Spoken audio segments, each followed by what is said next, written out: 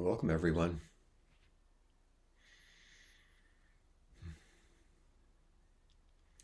Looks like we still have people arriving.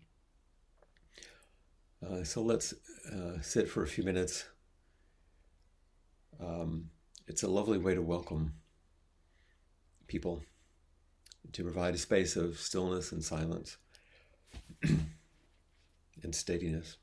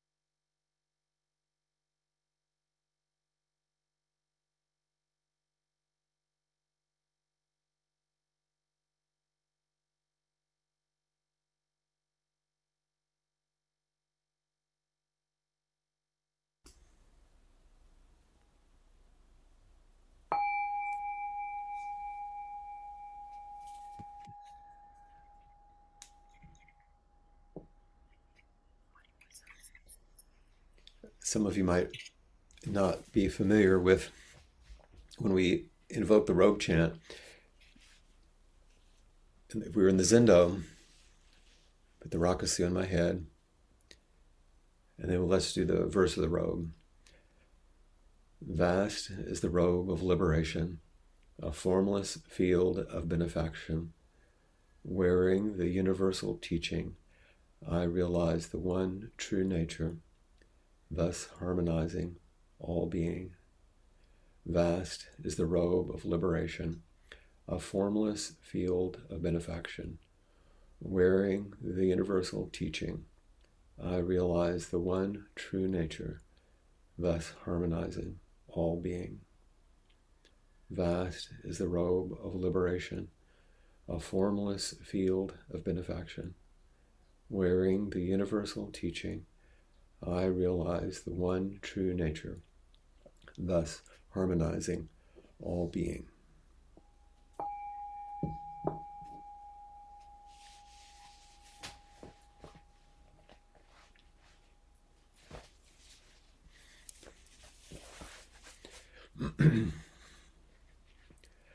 I engage in just a little more ritual because this week begins a series of rituals and services for the 21 days that initiates this final aspect of Dharma transmission. So it's, and this room is one of the rooms in which I'm doing many of the vows and chants, and in fact, you can see right behind me one of the altars. And so I thought it would be a good idea to wear the Rakusu, or the small Buddha's robe, as we engage inquiry today. I'm going to share my screen and move through just about a dozen series of images and teachings, because I think it would be easier for you to receive them, and the prompt that I want to encourage for your practice. If you could visualize some of what I want to speak about. This isn't a big presentation. That's not the point, because in inquiry we're offering prompts for you to reflect deeply on your own practice, ask questions, and share aspects of your practice which are encouraging for each other. But there is a pretty big question right now which we're engaging. So if you'll allow just a moment, I'm going to share my screen. So this is a very big question, and one that's very intimate for us right now, and very powerful. And I don't suppose that I'll attempt to answer this question fully, or for us to go into issues of world politics or those things that we're unable to answer or impact mightily in this time. But I want to bring us together around what the Buddha said when he was asked this question. What was his response? And it's important to consider that the response touches on both the basic human condition, who we are, and what it means to be a human, because we seem to bump into each other and have troubles, and also the context that we live in, the larger sphere in which we humans find ourselves. So what did the Buddha say? Well, briefly, he spoke about why he thought monks in his community and his students, why they would fight or be in conflict. And basically, condensing his response from the Pali Canon, he said, they fight because of attachment to views. adherence to views, fixation on views, addiction to views, obsession with views, and holding firmly to views. So all of them are pointing in a very focused direction. That conflict seemed to come around certain kinds of views, which I would call in a religious or spiritual setting beliefs. And you know that in this world, among many of us, that we find ourselves in conflict because we want it my way. We think my way is the best. And this begins to set up walls or divisions, and because of the way we cling to our views. I've mentioned in the past the poem of the third ancestor, the Shinshin Ming, from 7th century China. There's a line in the middle of that poem that says, "Don't keep searching for the truth, just let go of your opinions." So there's something about softening here that's important. And the Buddha said monks fought because of the way in which they related to views and beliefs. And once again, in some ways caught in the self-centered dream. He also said that ordinary people, not people in the monasteries, not his monks, ordinary people like me, standing in my lovely Armani coat in a beautiful museum in Paris, it's a good situation. Humans fight because of their attachment to sensual pleasure, adherence to sensual pleasure, fixation. The same list, but he emphasized for ordinary people their inordinate and unending striving for personal happiness. Of course, everyone wants to be happy. And I think the translation of the words into sensual pleasure suggests a certain kind of energy that he's speaking to that cause people to fight. But, in the end, it's the same with the monks. I want it my way, not some other way. Not your way, not the earth's way, not a way that causes me suffering. So what in the world are we supposed to do with teachings like this? It's very important to remember, and I want to make sure this is clear, that the Buddha did not say avoid sensual pleasures. It's one of the great things about having a body, is that there's the possibility for joy and pleasure, for noticing things that we come in contact with, which bring us the greatest happiness. He didn't say to avoid these things. It's a bit like, I've recommended recently, some of you take a look at DeWitt Jones' TED Talk, in which he talks about celebrating what's right with the world. And he says very clearly, I'm not saying this as a Pollyanna, that everything is okay, but the nourishment and the beauty and the inspiration that comes with the beauty in the world helps us move with a greater sort of nourishment and resilience. The Buddha also didn't say refrain from having views. I'm offering you one now, in a way, and so did the Buddha. The joy of having a body and having a mind which can discern and understand things is human aliveness, fully functioning. So the Buddha was not suggesting that.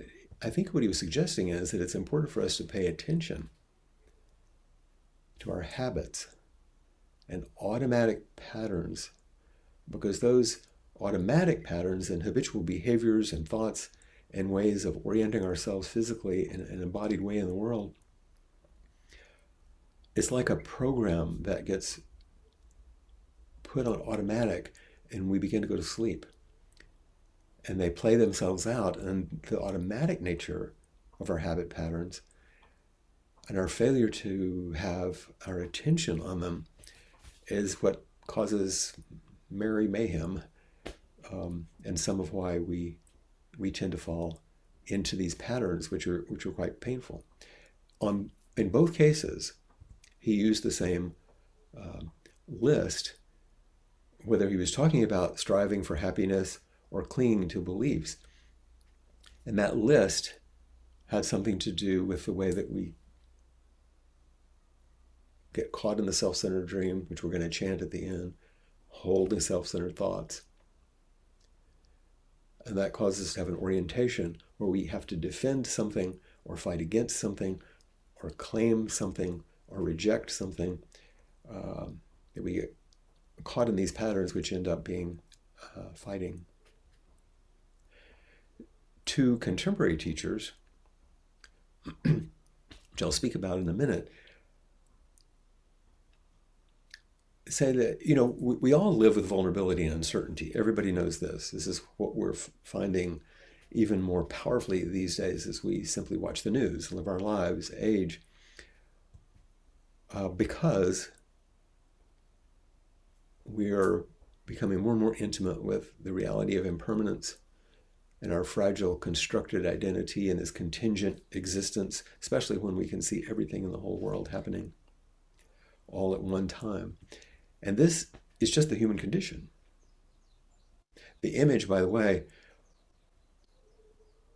I felt kind of reflected this. There are these large glass globes, which some of you have seen, which were used especially in fishing vessels, often Japanese fishing vessels that were floats for the nets. And sometimes they wash up on the beach. And there's quite a large one in the garden at Hui Holana, just down the road. And one day I walked by it, and when I looked at it, I saw what was my image somehow reflected in the glass. But also it looked like my image and a Buddha. And this is the human condition. There's all the flaws and scars and bubbles and the imperfection of the glass in this perfect sphere. And it includes both the ordinariness of my humanness and also the perfection of the Buddha nature, which we all contain in this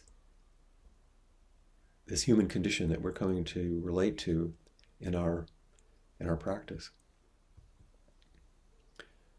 So Joanna Macy, some of you know her work, and David Loy, both very engaged Buddhist teachers. What do we do in response to adherence and attachment and clinging, these things that the Buddha was focusing on? When we meet life, how do we respond to it habitually? Joanna Macy says, usually through explanation, prediction, and control. These are our top three favorites: trying to explain the world, predict it, control it. And some of those functions are quite useful in their place, but to deal with the existential realities, the deep nature of the human condition, it doesn't go far enough. David Loy, in his work, says that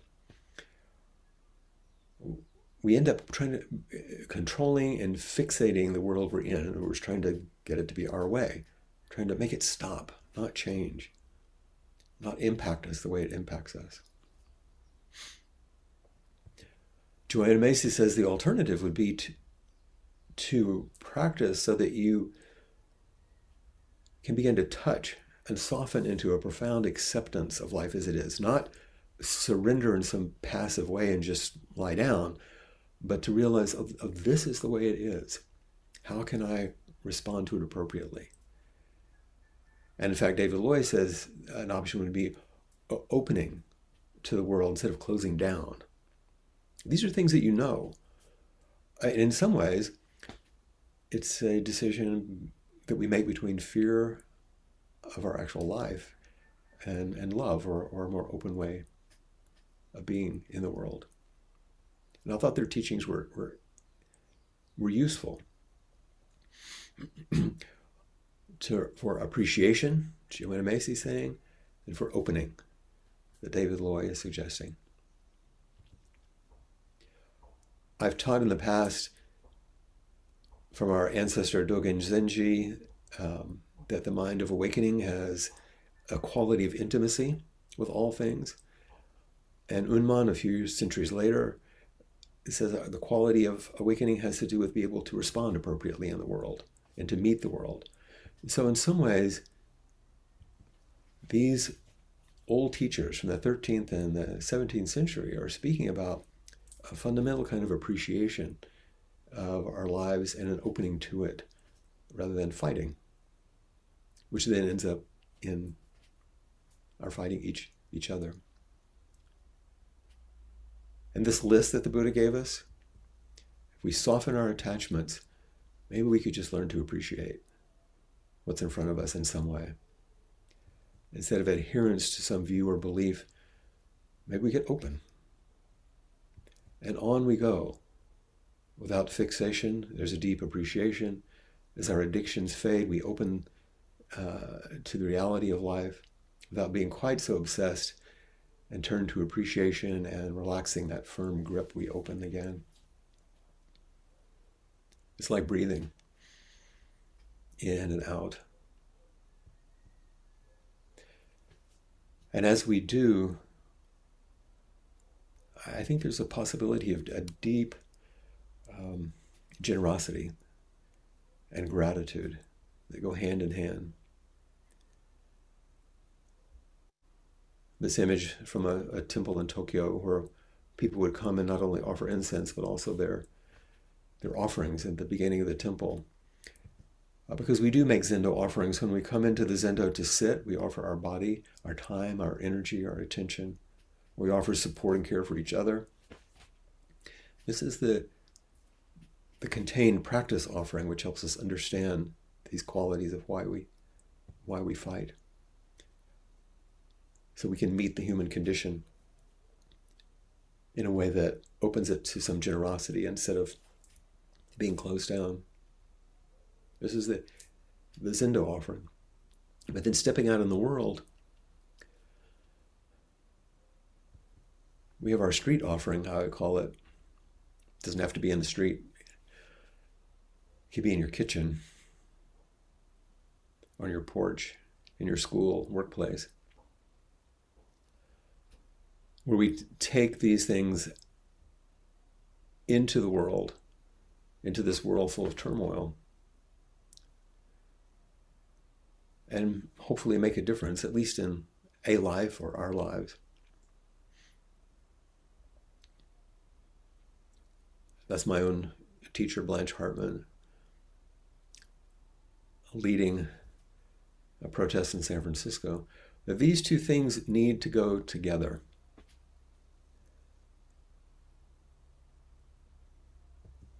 It's the DNA, it's the double helix of being able to understand from a practice perspective, once again, not necessarily a large sociological or political perspective, from a practice perspective. If we can see more clearly and meet suffering more skillfully, there's an opening and an appreciation of what it means. And in the image that you're seeing, you see the Kuan Yin. That pose is called royal ease, the royal ease pose. And we can find a way to, in the midst of things, to be at ease and still sometimes call forward the fierce action that might be required somewhere in the image of Blanche behind that statue.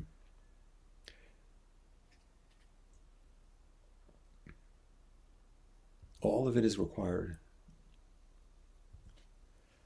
How do you fight? How do you fight yourself?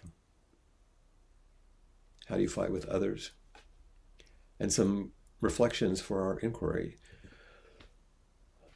Do you find that you subtly or more explicitly demand that life be different? You may not think of it that way, but ask the question, are you demanding by your very nature or by your behaviors that life should not be this way? Or maybe you find that you're just terrified, really, at some level, that life is unworkable. As you look at what's happening on the news, when you see what's happening in your own home or your own state or city or town, is are things becoming unworkable? Is it workable here with me and the people that I relate to? Or do we kind of bury our head and say, I quit, I refuse to face life as it is? Because these are the enactment of the three poisons of greed, hate, and delusion, of attachment, clinging for dear life, for or pushing away and rejecting, or going into confusion and not willing to face things.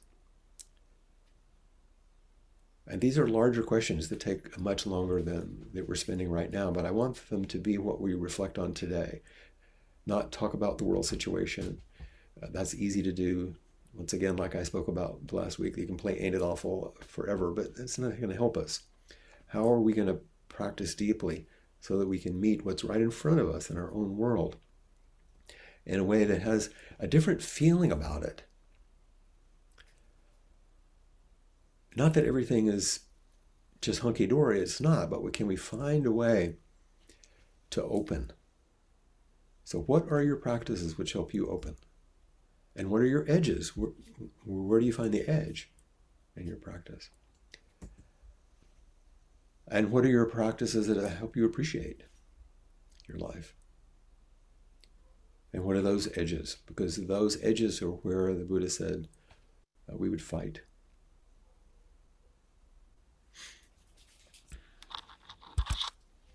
So I hope that, I know this may seem like a little bit of a lot, but it's really quite simple, and I wanted you to take a look at it in this way so you might follow it maybe more graciously.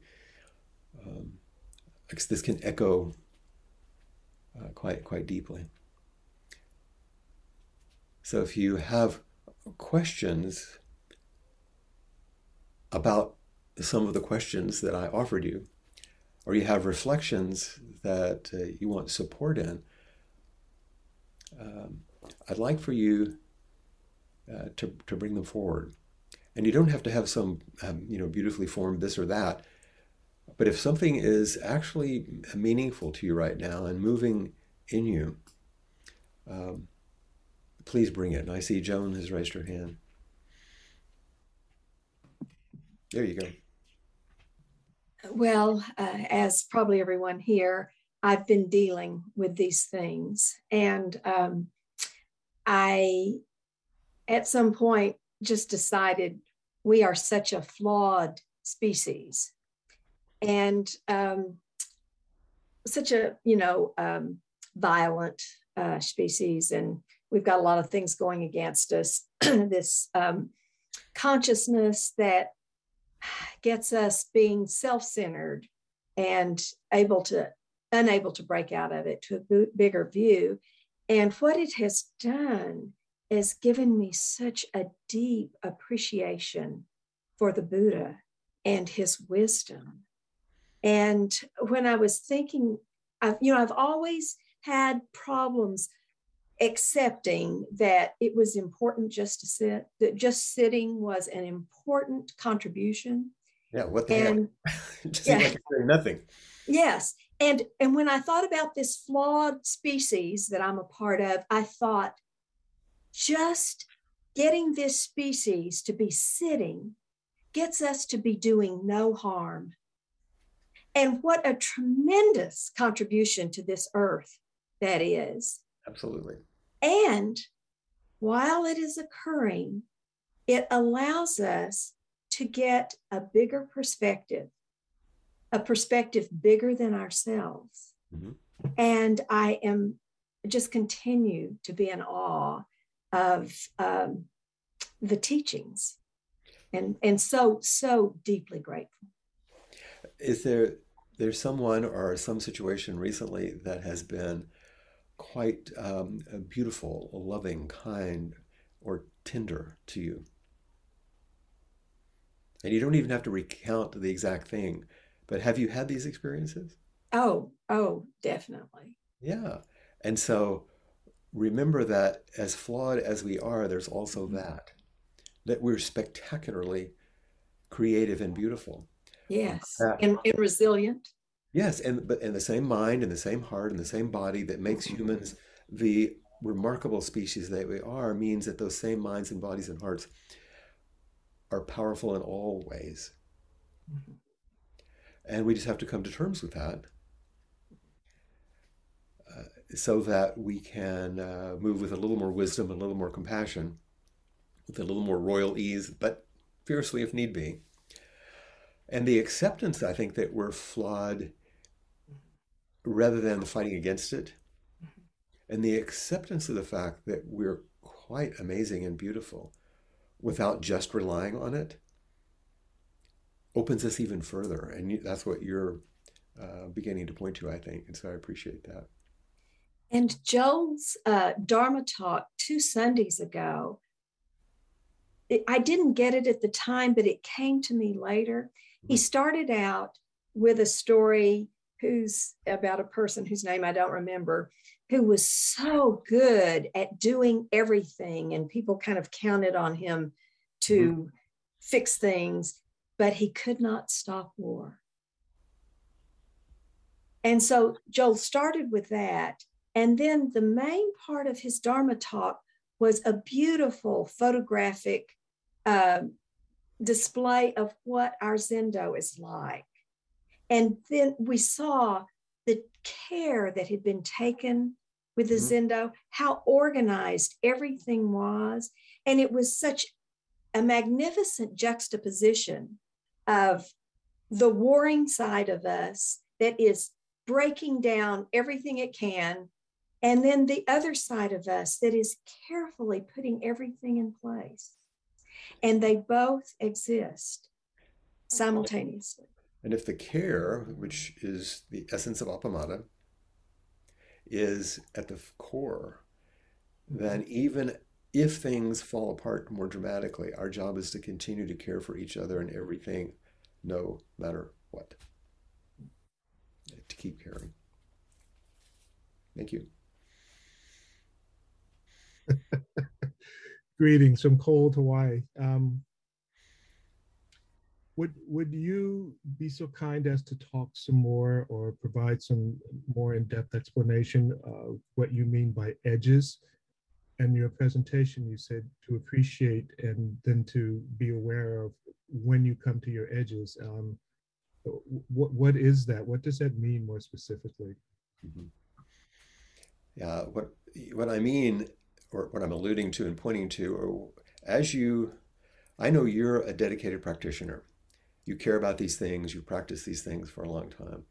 And as you engage your meditation or your study and reading or your engaged practice of photography, where do you start to come to the edge, the end, the limit of what you understand or can do or can tolerate, or where it starts to get fuzzy and challenging?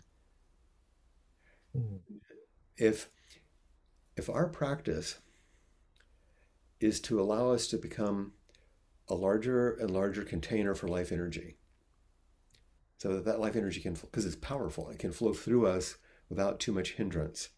Where are the eddies and the turmoil and the places where it's bound up and then it's like, oh, that's a place I'm not able to go very easily, or I'm unwilling to go, or I'm terrified of going. These are some of the edges that I'm talking about. And is that where the practice, the awareness of meeting those types of edges and those circumstances head on without expectation, obviously without judgment, to try and see those things from a perspective of care and awareness, is that the path or the step that you take to deal with that? Yeah, and that's why I'm just saying that it's when you reach that, instead of just fighting against it or pulling away from it or ignoring it, can you open and appreciate it? Those two words. Okay. Say, what is this? What can I do? This is something I don't know what to do with, or I'm afraid of, or I've always met and I've had now an automatic conditioned response to handle rather than move through. Because what the Buddha is basically saying is, everything is workable. That doesn't mean it's solvable to fit my expectations, but it's workable. And that's a different perspective. Yeah. Thank you. Yeah, I like that distinction that everything is workable, not solvable. And Yeah. yeah, that openness and that appreciation, which also I think ties into not ignoring or not identifying if something comes up and it's scary. Recognize that it's scary, but don't shrink away from that, or don't let that scariness close the door or stop the openness or the appreciation. Or if you do, because here's another edge. Mhm. If you do shrink away, or you do fight, or you do try to negotiate, that's the edge. It's like, oh, I'm going to open and appreciate to the part of me that does that. Okay. Everything is included. Otherwise, it's easy to get into duality of this is the right way to do it and this is the wrong way to do it. Yeah, It's very slippery right there at that edge. yeah, it's a nice rank at that. Yeah, but it's common, and I'm just making you were saying it so clearly. I wanted to make sure we went even further. Okay. And every one of your reactivities, which does cause suffering, is the next edge to include because your Buddha nature, your big mind, your big heart does include all of that. And that's also what gets us to those things that were in the Gibran poem that you read last week about, I guess, being able to watch with serenity through the winters of Yes. your grief, and to know that you can have joy, in the wondrous miracles as well as the pain that life is going to present to you. And why we were making that distinction between joy and happiness. Yes. It's a joy that is beyond just my personal preference. It's a saying yes, it's a leaning into the world and in a way that meets it fully. Thank you. Thanks, Ed. Great questions. It's really helpful. Hi, Bunny. You said cold Hawaii, but I bet it's colder in Madison. Yes, but we have fresh snow. It's That's what I beautiful. heard. It snowed yesterday. Huh? Yep, lots. It's beautiful. Good. And a perfect temperature, I might add, for winter. So this morning, I had a chance to spend time with a woman who I have not connected with for probably 3-4 years at least. But she is someone who was brought to Kim to be with Kim around Fred's passing. Mm-hmm. And when Kim shared something with her, she instantly knew it was me. And when Kim told me about her experience with this person, I knew who it was. So we reconnected. But what brings me to share today is that she said many times when she was with Kim, she could feel how we held Kim, how we are holding Kim. Mm-hmm. And how beautiful and broad that was. Mm-hmm. And, it brought tears. I sort of responded to it. It's there now. Yeah. And what came to, so she said, what's happening? Like sort of, a la Flint, like what's happening? And I said, practice matters. Our practice really matters. Mm-hmm. And, we don't practice to prepare for, and yet we do practice to prepare for, so that we can meet and Everything. Anything. Because that's what we're going to get. Right. And to, I know that from inside Sangha, but to experience it from someone who's not a part of Sangha, mm-hmm. who only just met Kim, mm-hmm. it was like, oh, yeah. It really matters. In ways that we don't even know. Right. Mm-hmm. You know, that the image of that little boy that I showed at the end, Hmm. that beautiful little Hawaiian boy. Hmm. You know, I don't know about his family situation really, or I was at in a home where he lived, and they were of, you know, very ordinary means, and it's a beautiful. But his joy and his curiosity and his calling me forward to show me things. Uh, there's something about that quality that we can reconnect with and remind ourselves of, and because we see it. Here's a little practice example from a young one or from an older one. It's all around us if we want to see it, and that's the beauty. And I'm as staggered and brought to my knees by the beauty and kindness as I am by the horror and the sickening things that I also see. Yeah. And the willingness to be staggered and brought to one's knees with its the overwhelming joy and amazement and inconceivability of what it means to have a life, which includes some of those difficult things, is probably useful. And that's why it's really good to sit down for a while. Hmm. Hmm. And we see it flowing among us like a river finding its Yeah. way. Yeah. And I always appreciate what a what an open channel you are for those things because you let them flow through you so fully. Thank you. Hmm. And thank you, Flint, for your generosity and your teachings and your wholehearted being. Thank you. I hope to be able to hug you soon. Oh, I know. I can't wait. A few Well, weeks, I guess I will wait, but but that's the way we say it. right. There you are. Hi, Flint. Hi, Emma. um, I'm not really sure how to articulate it or what I want to say really, but um, I have a real challenge with conflict, and there's a situation in my life right now which has felt quite conflict inducing around my children. So there's kind of fierce mama energy around Hmm. there, but there's also a swing in the other direction of kind of collapsing energy. Um, I had to go to a meeting today, and I had something that I've heard Trudy say a lot in my mind as a mantra, which was strong back, soft belly, open heart. Yes. Hmm. I don't know if I embodied that in any way, shape, or form, but that was certainly You my, remembered it. yeah, I remembered to say it to myself, and that was my intention. And there's something about the juxtaposition of those two images that you showed, the Kuan Yin one, the royal ease, Mhm. and that fierce action, and it's something about holding both of those simultaneously that I can't I don't know. This is where I lose my words.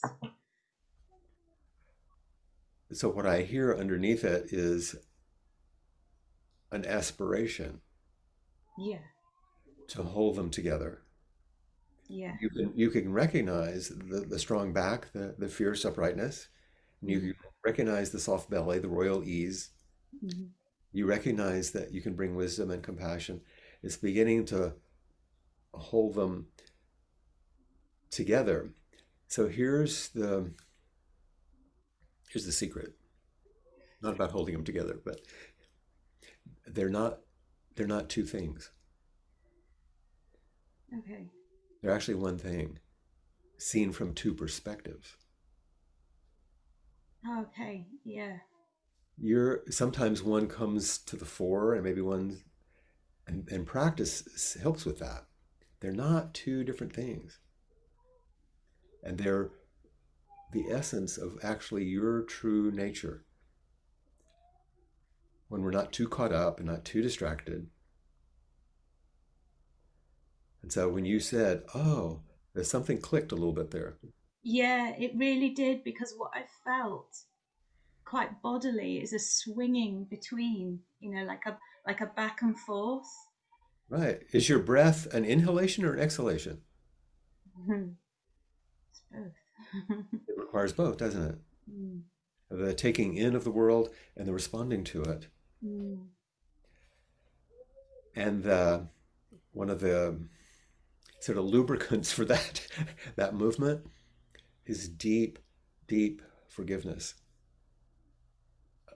of yourself as an imperfect human being. This is for everyone, not just you. Do your best. That touches something. Yeah, yeah, Mhm. for sure. Because I've always got that striving to want to get it right and reprimanding for getting it wrong. Right, and that's another back and forth, but a polarity that pulls apart instead of a polarity that pulls together. Yeah, And of course, you have an aspiration. You want to be the best mother you can and to get it right, of course. yeah, And you want to be able to get information that corrects if you're off course. Of course, those are the wholesome aspects of those two polarities. yeah, If they're not caught in the adherence, fixation, the things we were talking about. So you're right on the perfect edge here. yeah, Your kids are fierce teachers, and they're meeting fierce mama energy, yeah. and that wouldn't be happening if there wasn't a lot of love. Yeah. Thank you. You're welcome. There you Thank go. you.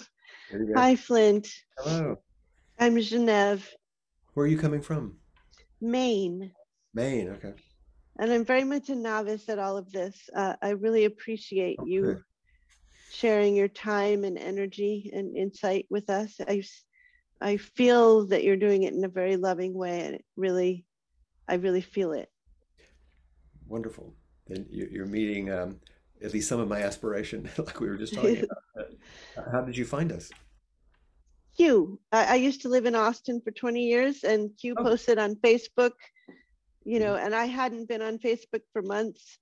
And I happened to be on that day. I happened to see that post. I happened to be in the middle of transformation. And I thought, I'll check it out.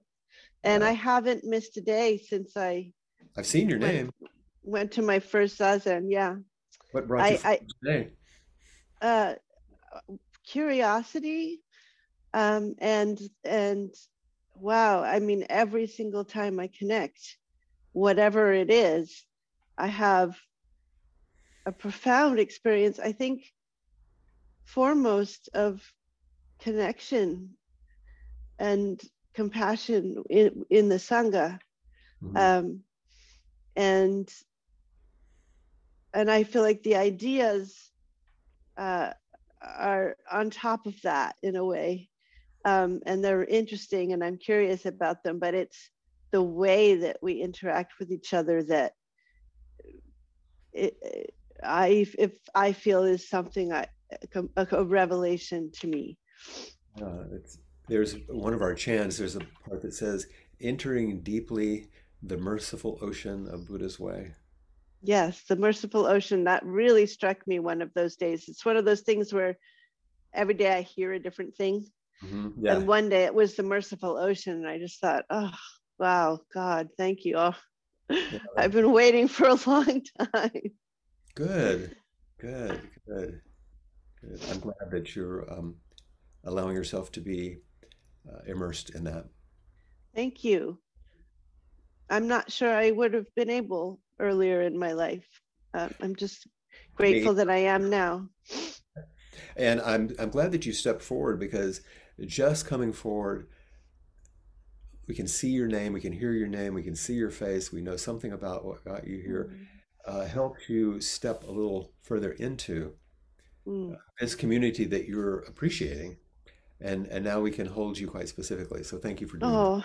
I still feel a little bit of fear that I don't belong. That that I'm gonna misstep, or I don't know. I just that Are you on gallery view where you see a bunch of people, or the other kind of No, view? I'm only seeing. Let me see if I can do that. Go to gallery view. You got it? Yes. Okay. Now, everyone that you can see, does anyone else ever feel like they don't belong? Raise your hand. So you're in good company. Now you belong. That's lovely. Thank you. Welcome, Jeanette. I raised my hand for something completely different, but this feels precious. Oh. And Feel satisfied? what's that? Do you feel satisfied, or is there that other thing you wanted to say? I have another question, but I almost don't want to ask it now because this has been so beautiful, and it's not going to go away, that question. Yeah, So, rest and what's nourishing now, and we can get to yeah, that another time. Okay. great. Thank you. Thank you, everyone. There we go. Hey, Hi there. hi, Clint. I just wanted to share a moment. It happened today. I was reflecting on it just then when people were talking about. I think I met a really fierce teacher today, Ah, and it's just a small thing, but I'll share it because I feel like it's an edge again. mm-hmm. So my youngest daughter Ruby works in a stables in a place over by Grange. It's South Lakes. It's a lovely part of the world, Witherslack. So I head out to pick her up from work. Her mum takes her to work. Is this close to where you are in Lancashire or Well, Cumbria? it's Cumbria, but it's about a 40-minute drive out of the city, up the motorway, into these really beautiful lanes for the last sort of, I guess, the last sort of 5-10 minutes of the journey. And you can see all the grass and the daffodils and the snowdrops and these trees which have crunched down with the storms. And anyway, and it's horse world, it's walkers world, it's bike world. So the lanes are quite narrow. The lanes are quite narrow. And I go, are in England, are you kidding? I go 3 or 4 times a day, 3 or 4 times a week to collect her. And I've been going for about 10 years, not as frequently, but more recently, she works there now. She doesn't just have lessons. So I feel my whole body relax as I do this journey. It's the sky, it's on the west coast, so the sun's often just setting and the clouds are beautiful.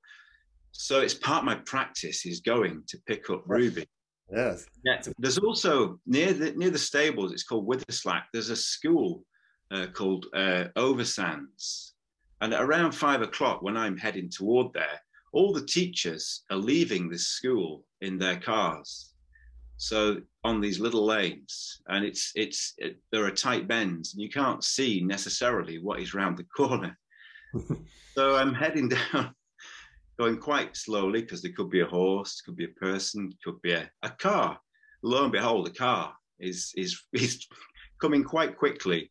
Maybe 25, not too fast because these are, but I'm doing 15. And next minute we stop quickly, 2 meters, bumper to bumper off. So we don't touch.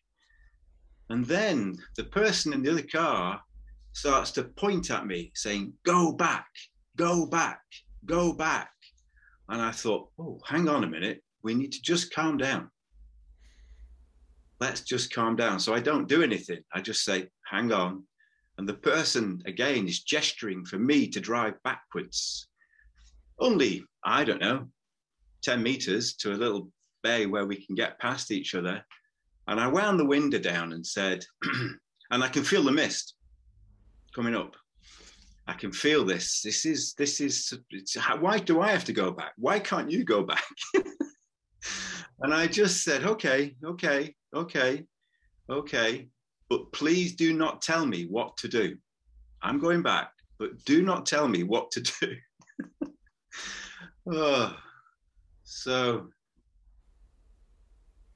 So I drive back and they just pull off. They don't even wave. There's no hellos. And often when you do this journey, people do, and you have lovely waves. And, you go by 5 miles an hour past each other. And there's another car had waited further back who I passed, and I just put the thumbs up and they put the thumbs up. But then I realized this great saying that everybody is fighting a struggle you know nothing about. Be kind always. Mm-hmm. I have no idea why that person really wanted to get moving. I had no idea. Maybe they were going to a funeral. Maybe the child's poorly. But all of a sudden it's Ukraine and Russia. It's kind of like there's this real mist. And then I realized So the edges, I didn't realize until now that saying, remember, everybody's fighting a struggle you know nothing about. Be kind always. Because when I present at the stables, I want to complain and say, oh, this driver, I'm right. They're wrong. I'm right. That's the attachment part. Yep. That's the attachment. So thank you just for sharing. And thank you for taking us into the beautiful countryside. I feel nourished by just hearing that. And I look forward to being with you in the not too distant future. Okay. Okay. Love to all. Thank you. Thank you. And I see that we're at the end of our time. I won't be able to speak to Rosemarie, but we'll have another time. So let's recite the 4 practice principles together as we complete and hear them as a reflection of these teachings. Okay. Caught in the self-centered dream, only suffering, holding to self-centered thoughts, exactly the dream. Each moment, life as it is, the only teacher, being just this moment, compassion's way. Caught in the self-centered dream, only suffering, holding to self-centered thoughts, exactly the dream. Each moment, life as it is, the only teacher, being just this moment, compassion's way. Caught in the self-centered dream, only suffering, holding to self-centered thoughts, exactly the dream.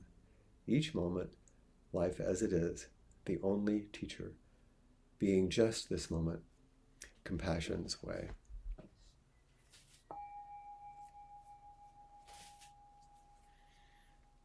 Thank you all for your beautiful presence and for your wonderful engagement. And Jessica?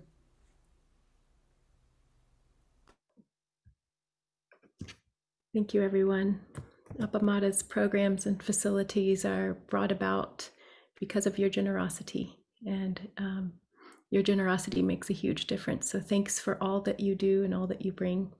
If you'd like to make a contribution via the website, you can do that. I'll put it in the chat here. It's at appamada.org/contribute. And if you'd like to chat for a bit afterwards, I'm going to hand over the hosting to our Maven Maria, and you're welcome to stay and be together online. Thank you.